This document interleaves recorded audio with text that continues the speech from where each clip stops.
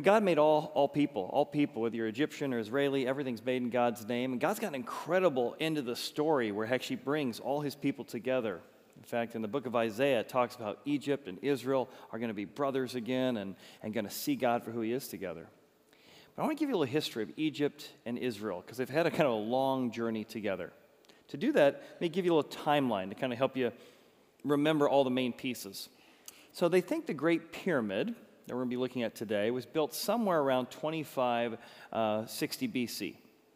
They definitely say it's built way before the other pyramids because it is built with perfection, laser cutting, amazing mysteries of thing. And strangely, the Great Pyramid has no Egyptian hieroglyphics in it.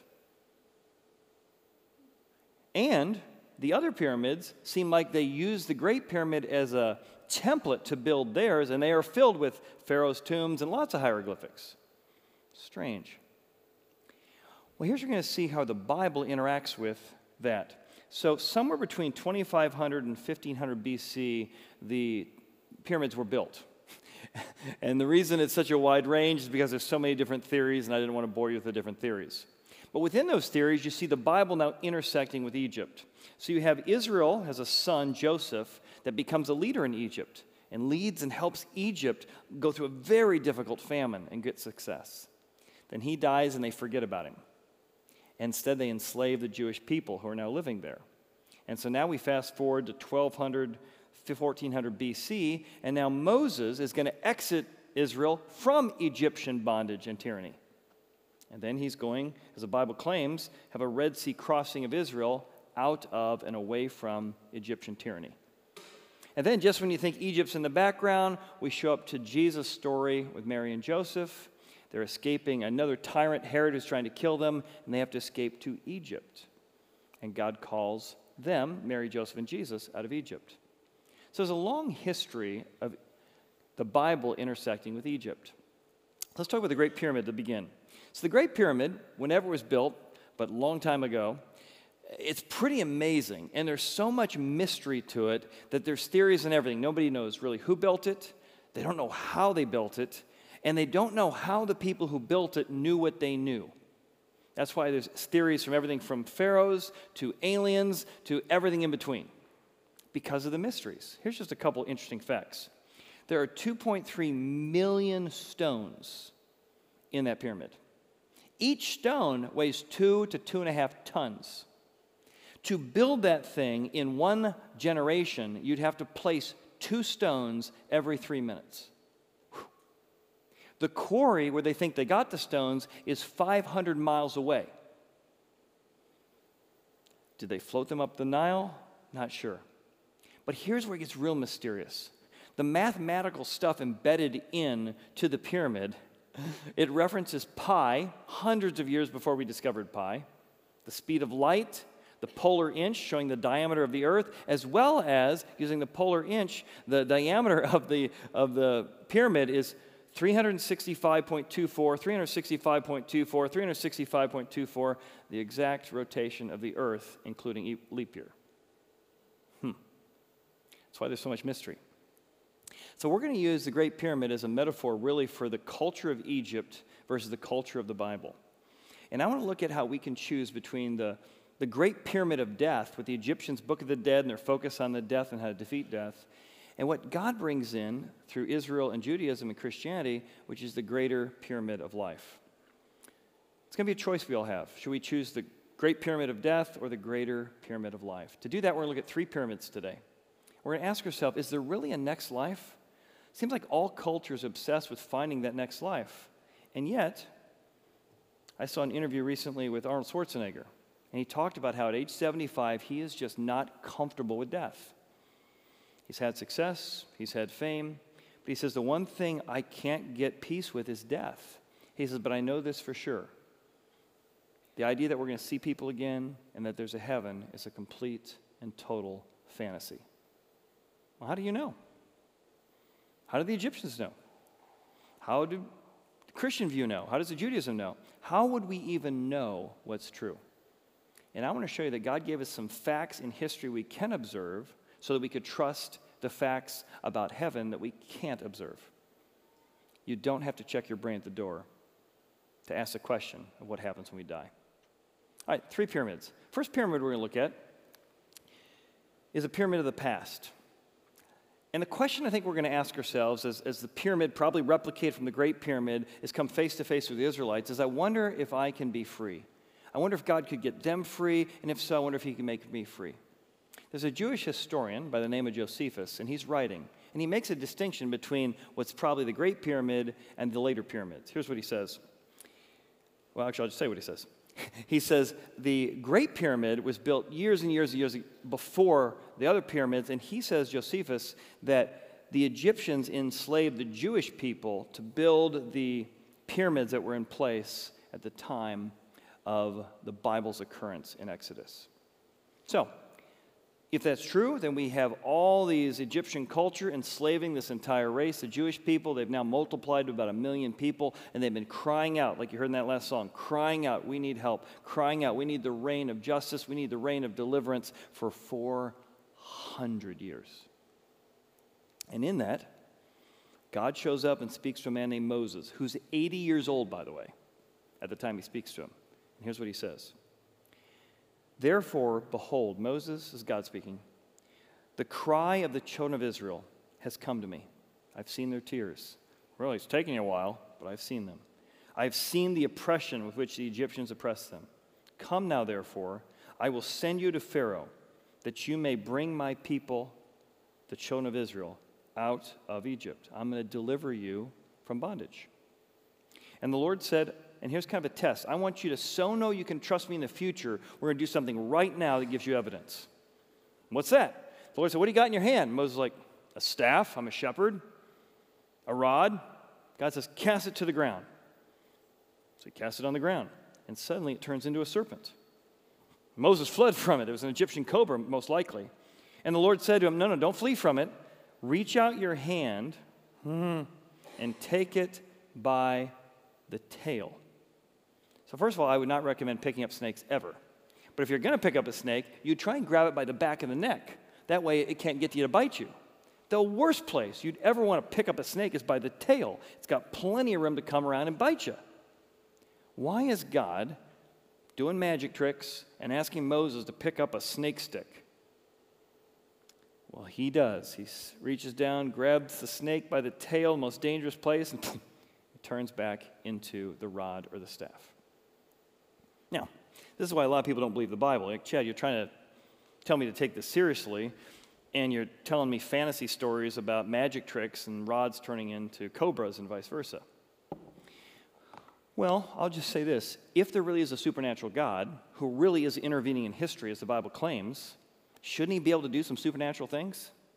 Wouldn't it be a bigger problem if God shows up, he's like, well, no, I can't really do much, but imagine your stick was a snake because it'll work with this illustration I'm doing, and now switch it back. I know it's philosophically reasonable that a supernatural God should do supernatural things. But what is the real question here is, why is God using a snake stick? Like in the Bible, isn't like snake the bad guy? I don't remember like the snake in the garden or something. The reason God is using a snake stick is because he's speaking to the culture that Moses has grown up in, the Egyptian culture. And the Egyptian culture, that's what you see. If you don't know your Egyptian mythology, I'll give you a quick little background, specifically on snake gods. Here's 3 of them. There's Wadjet, good old Wadjet. There's Buto, not Bluto, Buto. And there's Nahabukar, which is probably pronounced exactly correct.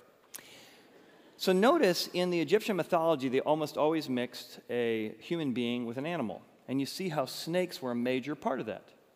And so when Moses was living in Egypt, he knew you don't mess with the tyrants who are coming after us because they're protected by the gods. And the gods that protect Egypt are those gods. So if you ask Moses, I'm scared to death of going against Pharaoh because he's protected by the gods. If you've ever seen a Pharaoh's headrest, right? What's it look like? It's designed to look like a cobra with the sides coming out, and there's always a snake on top. See the snake? That's Wadjet. And so Wadjet was the snake that defended the god. And so you can't come and tell Moses, you can't come and tell Pharaoh what to do because Wadjet's going to get you. So God is giving a very practical exposure therapy. If you're into psychology, you're scared of fear. Let me show you right now, you don't have to be scared of Wadjet or Pharaoh. The thing you're most scared of, the God that protects him, is an Egyptian cobra and I'm going to show you that I'm in control of what you're about to step into. Oh. In fact, then God lays out a series of 10 plagues, which seems so random. We got some lice over here. We got some cattle over here. How about the Nile into blood? That sounds kind of nice. But each one of these is strategically designed to show the Egyptians that their gods aren't able to do what they say they can do. So let me give you an example. I'll just give you a few of them. There was a god named Hapi in Budo, and one of the things that Hapi did is that Hapi's job was to protect the Nile. And so when God turns the water to blood, it's saying, listen, I'm in control of water, Hapi's not. There's another god, look at this guy. See how he looks like a frog? Got a frog face? So that's good old Hecht. So Hecht was the frog god. So God has this frog plague. Frogs are suddenly all over the place. Ribbit, ribbit, ribbit, ribbit, ribbit, ribbit. Hapi can't keep the frogs in place. The frogs dying all over the place. There's another one. Here is this guy looks like a steer. God has a disease on all the cattle. It's not like he's mad at the cattle. He needs some hamburger. He's trying to show that Menevis, the god of the Egyptians, isn't a real god who can't protect the cattle. Then the god of darkness, you may have heard of this as a Marvel series recently, references Horus and Amnon, the god of the moon, the god of light, and the god of darkness. They don't control light. So God's whole goal here is to show the people of Egypt, many of them are going to leave with Moses, by the way, that he is the one true God, and the gods they serve are leading them into bondage, and he wants to deliver his people. And you're like, okay, well, Chad, maybe it's interesting, maybe it's not. I don't know, you're talking about a bunch of snake sticks. That's really strange. What does this have to do with my life? I don't have any snakes in my life. I don't mess with any snake sticks. That's kind of like crazy religious people do. Why are we talking about this? Here's why. Because the principle that God's trying to deliver the Egyptians from their gods and Israel from their bondage applies to us today. Really? Let me give you a quote from a philosopher living in New York who died recently. His name's Tim Keller. Let's think about this together. He says, thus, every person, religious or not, is worshiping or prioritizing something in your life. There is something in your life that everything else revolves around. He calls them idols or pseudo-saviors. They're where you get your peace, where you get your comfort, where you get your sense of self-worth. That thing in your life is your God. But these things always enslave us with guilt if we fail to attain them. Hey, I don't have as much money as I thought. My career's not as big as I hoped. My kids aren't behaving as well as they did, and I thought I was a good mom. Those things enslave you with guilt or anger if someone blocks them from us. I would have had a bigger promotion right now if so-and-so hadn't done this and done that, and my boss hadn't, my company hadn't. Or fear if they are threatened. Or drivenness, since we must have them, and so we're never satisfied. I said I'd be satisfied here. I got there. I moved the goalpost. I'm not satisfied. I moved the goalpost. That's why these false gods or replacement gods enslave us. Now you're starting to see how maybe, I can see that fear, that guilt, that unsatisfied ambition in my life. Guilt, anger, and fear and drivenness are like fire that destroys us. Sin, missing the mark, is simply worshiping anything but Jesus. And the wages of that sin is you end up in slavery. So the goal God has with the Egyptians is the same way he has for us. Behind every fear in your life, fear of losing something, every guilt, every unsatisfied ambition, is some kind of replacement God, something you've put as number one in your life. And God wants to free you from that. Doesn't mean it's not part of your life, but it no longer runs your life. It no longer drives your life. So here's a bunch of potential gods. All good things, by the way. Status, appearance, comfort, fame, my identity as a parent, my kid's behavior. But if these things become the number one thing in your life, it'll either crush you with guilt, or it'll make you really, really proud and arrogant, but then you're never satisfied. What's next? What's next? What's next? God wants to deliver you from the unsatisfied slavery that comes when this becomes your number one thing. If this becomes your number two thing, underneath him, you can enjoy status. You can enjoy money. You can enjoy your kids when they behave and when they don't behave, because it doesn't define you. I saw an interview with Michael Jordan. It was on the Netflix Save the Last Dance. And he just had the most fascinating thing. Let me read it to you. It's just so amazing. He says, everybody wants to be MJ. And being me for a day would be a lot of fun. But being me for a year is very, very hard. He says, I get mobbed when I go anywhere. I go to a hotel, I have a crowd all around me. I go to the gym, the press surrounds me. My favorite thing to do is to go home and sit on the couch. That's what I love, and watch TV. To just sit on the couch and finally have some quiet. Then he says, if I had known my fame and celebrity and success would push me into a small room with the doors closed, maybe I would have thought differently about it. So sometimes the things we think will make our life happy end up enslaving us. And God loves us enough to have us not be driven by our technology, driven by our need to be productive. And that's why this first wonder is, can I be free? And God says you can. Many of the Egyptians go out from the Exodus as well as the Israelites because God wants everyone to be free. Which moves us to our next pyramid. Let's look at the pyramid of the Passover. And this is where it gets really interesting. Because this is, I think, where the Egyptians and the Israelites' view of life and death really come in clear contrast. I wonder if life can be passed over or can be defeated. So let's take the Egyptian view first. So when you look at the Great Pyramid, it has got an unbelievable and interesting setup, and there's 100 views on why it's all there. So here's one Egyptian scholar. He says, the pyramids and the Book of the Dead, which we have copies of, they basically are reproduced in the stone. So what you hear in the Book of the Dead in words is what you're seeing here. How do you ascend to heaven? So there's a pathway that goes down to the pit, number 5. There's a narrow pathway, number 6, that goes up to the king's chamber, number 10. And there's all kinds of intricate little ways and symbolism in there. So what does the Book of the Dead say? It says if you want to know how to get free from this life into the next, it's one question you need to ask yourself. Book of the Dead, hieroglyphics always show a balancing scale. And on this side is your heart. See your heart right there. And on this side is a feather. That's a feather. If your heart weighs the same as Mot, as a god, Mot's feather, you get in. How do I get a heart that weighs like a feather? No burden, no regret, no doing bad things. Well, what if I've already done a few bad things? Can you make up for it? Well, you don't really know, but the goal at least is have a heart that weighs the same as Mot's feather, and you can get in. And then you pass into the next life. If you get mummified properly and that your organs are removed properly, that's how you get and defeat death. So here's where you see a distinction now between Christianity, Egyptian mythology, and atheism, kind of 3 different worldviews. How do they view what happens when you die?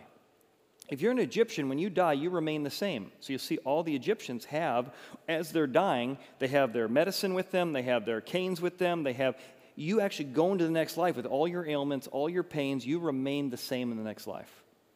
Christianity, no, you resurrect to life. You get a brand new body. You like your body now? Imagine with no more pains and no more aches. You resurrect to life. Now in atheism, you rot to death. Those are 3 distinct views of what happens when you die. Now, what's the purpose of life? If you're an Egyptian, you live so that your heart can weigh the same as Mot's feather. If you're a Christian, you trust God to provide Passover for death because it's coming to all of us. But you can start living your eternal life now knowing death's been defeated. And if you're an atheist, you would say, well, live your short life now and try and leave a legacy. That'd be the purpose of life. And, 3 generations will forget all about you, but at least try and make a big mark while you can. Then, how do you solve the problem of death? For the Egyptians, very similar to the Hindus, you die, you're reborn, you come back again, you die, reborn. So death is kind of like, oh, not again. Oh, yep, didn't quite make it. Not again, didn't quite make it. Not again. That's kind of the Hindu or the Egyptian view on death. Now, the Christian view is, when is death going to be dealt with? No more death for anybody. The Bible says not yet. Well, that's frustrating. It is. But there is a yet coming. That God will one day come back and fix this world with no more death and no more pain. And then lastly, what is atheism's answer to the problem of death and suffering? Not ever. Evil's never going to be dealt with. Good is never going to be fully and finally rewarded. Now, you can believe whatever you want, Horizon, but we're trying to share why we've come to the conclusions we have about God in the Bible. There's a lot of hope and reality in this particular view of how life works. Now, is there any evidence for it? So these are the different views. What's the evidence? Well, let me take you to the passage that says what God did to deliver his people from Egypt. So the Lord brought the children of Israel out of the land of Egypt. So wherever they were, if this is true, we should find in history something where they're out of Egypt when this occurs. And they had to go around a big wilderness area before they get to the Red Sea. All right, so we're looking for out of Egypt, wilderness, Red Sea. And I want you to speak to Israel and tell them that they're supposed to turn and camp right before this weird place called Pi Hahiroth. And they're going to camp right by the sea. 1 million to 2 million people have to fit on this spot. And Pharaoh will say, they are bewildered by the land. The wilderness has closed them in. So wherever they are closed in. There's no way out. All right? So that's what we're going to look at. So as we look at that, is there any evidence for this? There's like 5 views of the Exodus. Let me give you evidence you can look at your phone today, or you can follow along with me if you want. Here it is. Let's go to the map. If you pull up a map, Google Map, you will see Egypt here to the left, Israel to the right. This is the Red Sea. So the Red Sea, they could cross it here. That'd be really hard to do. It's a long walk. They could cross it here, here, here, or here. Lots of theories. I'm going to show you my theory and why it supports the evidence. I think they crossed here. So let's go to the map and let me show you exactly what you find in this area of the Red Sea. There is one beach. And that beach is very unique. It's called Nubia Beach. You can find it on Google Maps. What's interesting about the Red Sea is when scuba divers have gone underwater, everything to the north of it is like a mountain range. Even if you did clear the water, there's no way you could walk up and down it with kids and elderly people. It'd be like mountain climbing. Everything to the south of Nubia Beach is mountain climbing. But the one area in the Red Sea that is flat enough that if you did remove the water, you could actually walk across it is between here and here. Let's go to the map. Let's zoom in. Now, all this is on Google Map. As you zoom in, on Nubia Beach, you get to see the topography. Sure enough, surrounded by wilderness, surrounded by mountains, one way in. You are trapped. That beach is big enough to hold 2 million people. And you can imagine why Egypt thought, we got them. They're coming down this path right here. They're all trapped. Red Sea, mountains, no way out. All right? But notice over here on the left, also on Google Maps, Solomon's Pillar. All right? Let's go to the map. Let me show you what Solomon's Pillar is. Solomon's Pillar, it will show you a picture. There's lots of pictures uploaded on your Google Map of what in the world is Solomon's Pillar. It's actually labeled Solomon's Pillar. That pillar says on it, this was erected by Solomon around 1000 BC to commemorate the crossing of the Red Sea at this location by Moses, 1500 BC. Huh, there it is. Well, if it's true, then if they crossed over, then as you cross over, then supposedly God brought down the law from the sky and gave it to them. There should be some kind of mountain you could get a law from. Well, let's go to the map. So if you take your Google map and you kind of zoom over across, and about the other side, look, there's a mountain range, and to this day it is called Law's Mountain. Huh. And there's a giant altar at the bottom of that mountain, which has pictures of a golden calf. Very identical to what the Bible says happened. While Moses was getting the law, they were worshiping the golden calf. Then God says that despite their rebellion, he decided to provide for them. They couldn't drink. They were thirsty, so he wanted to give them water. But how do you don't like have a little fountain for 2 million people. You get a massive fountain. So let's go to the map. If you zoom out just a little bit to the left of there, you see a gigantic split rock. God says he split a rock and provided water for 2 million people. 50 foot tall, split rock of Horeb. It's in Google Map. Water, there's erosion marks all over the place, even this many years later. Now, do I know for sure this is the place it happened? No, but that's an awful lot of evidence. That's not just believe it because the Bible says it. So many scuba divers have said, let's check this out. Let's go under the water, and they find there's not a lot of coral in that section of the Red Sea. Except between these two beaches, there's really unique coral they've never seen anywhere in the world. So join me, short little clip of 90-minute documentary of what scuba divers found right between those two beaches. Let's watch.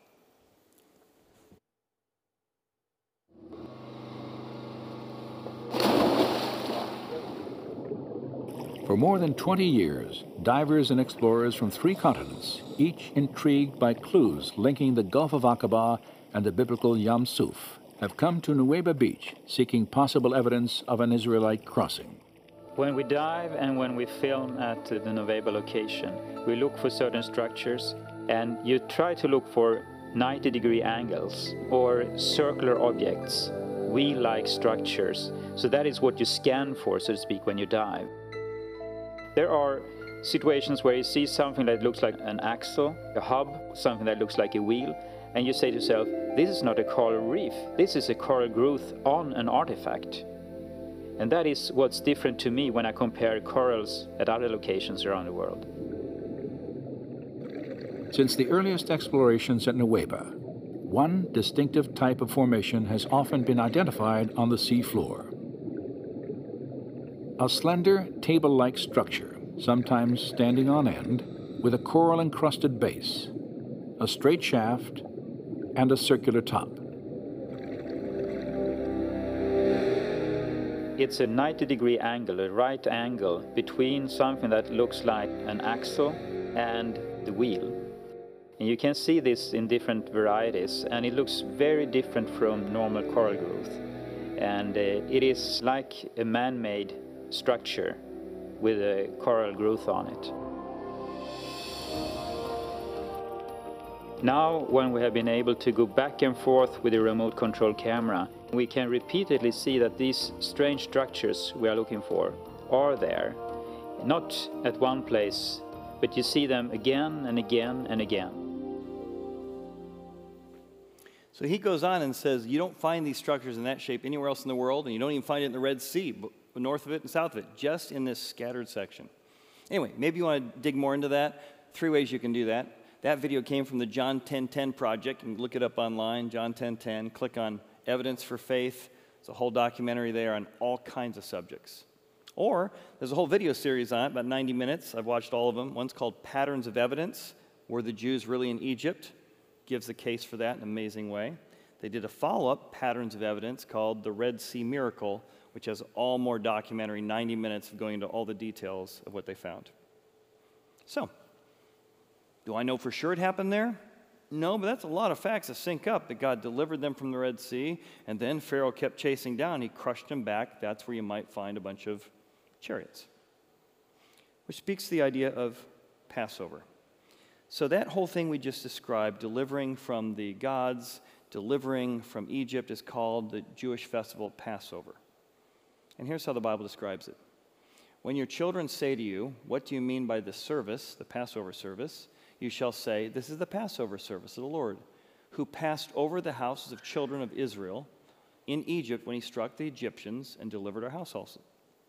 So here's the message, the main message of the Bible. If you get lost in anything else, here's the main message of the Bible. We don't do the right thing.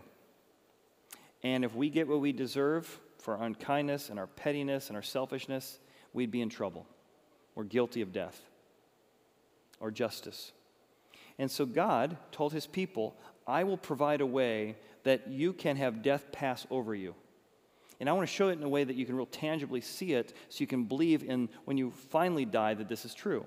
So they were to take a lamb, and that lamb was to come into their house for several days, so you kind of got to know the lamb.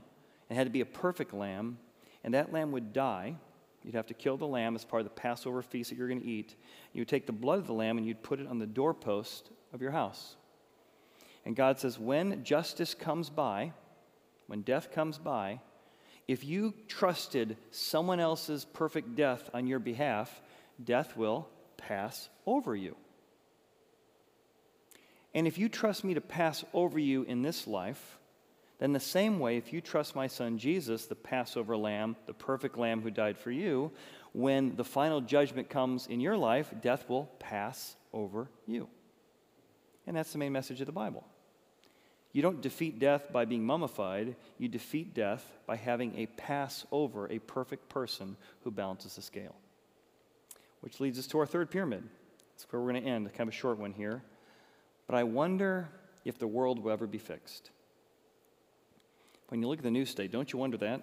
Is the world ever going to be fixed? Here's how the Bible ends in the book of Revelation. It says, at the end of time, God's going to fix everything. It was not yet, but it's finally come. And the great city, the holy Jerusalem, descends out of the heaven from God. And look at the dimensions here, if you're a geometry person. Its length, breadth, and height are all equal. So if you're a geometry person, you got two shapes that meet those qualifications.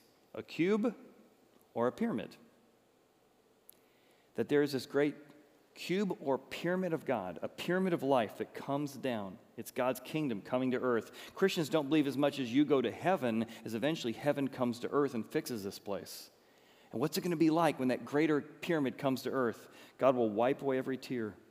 No more crying, no more betrayal, no more war. The tears from your eyes will be no more death, no more sorrow, no more crying. There'll be no more pain. Well, who doesn't want some of that? I want some of that. So we began today by saying, which pyramid are you going to trust? The great pyramid of death?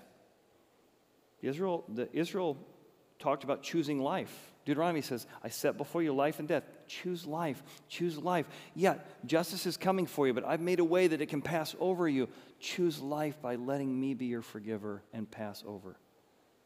How do you do that? He says, you learn how to love the Lord your God, to obey his voice, and you just cling to him. And I'll take care of death for you. You don't defeat death through mummification. You defeat death through Passover. And when you know that's true in the future, you can start living your forever life now. I don't think anyone has demonstrated that to me better than my friend Justin. And you guys got to hear me talk about Justin several times, but his story just keeps coming up. Justin been attending our church for many, many years. He came in not really wanting to come to church. He got a spiritual interest, loved coming to our services, found out he had ALS, and he had a certain time frame that he knew he was dying. But while he knew his mortal life was coming to an end, his spiritual life, he knew Jesus was his Passover and that God would raise him from the dead after his mortal body died. And I've told that story before, but the story continues because he kept living like he was dying. He kept living today with this eternal kind of life. He planned out when he was gone. He knew his daughter really wanted to go to a Taylor Swift concert, so he bought tickets in advance before he died. He has other things planned at certain years and mile marks in her life, years in the future, because he said, I want to live my eternal life now while I can. And he put his life in order financially and priority-wise. So his wife just came up to me, I think it was 2 weeks ago, and she said, hey, I got something from Justin for you. I did his funeral 3 months ago or 4 months ago. He's like, yeah, part of how he set things out, here's a check for Horizon. He wanted to thank the work God has done at this place to prepare him for when he faced death. I was just humbled. A guy who's living his forever life now. So I invite the band to come out. This next song is a song I love. It's a song that kind of reminds me, in a world filled with regret or guilt or just wishful thinking, I hope I can get to heaven. I wish I can get to heaven. What if you knew that you're going to get to heaven? Let's get that out of the way. I know I'm going to heaven because somebody perfect died for me. Now, getting that out of the way, let's start living now. Like life matters. Let's live now, prioritizing. I'm not letting my career drive me. I'm not letting my kids' behavior drive me. I'm not letting my need for celebrity or fame drive me. I am so coming from a place of contentment that I'm at one with my Creator, that I can enjoy the things around me and live every day knowing I'm dying, but God has work for me to do. What if we could prioritize our life knowing that the time is short, but also know we don't have to be afraid of death because it's just one step to an eternal life?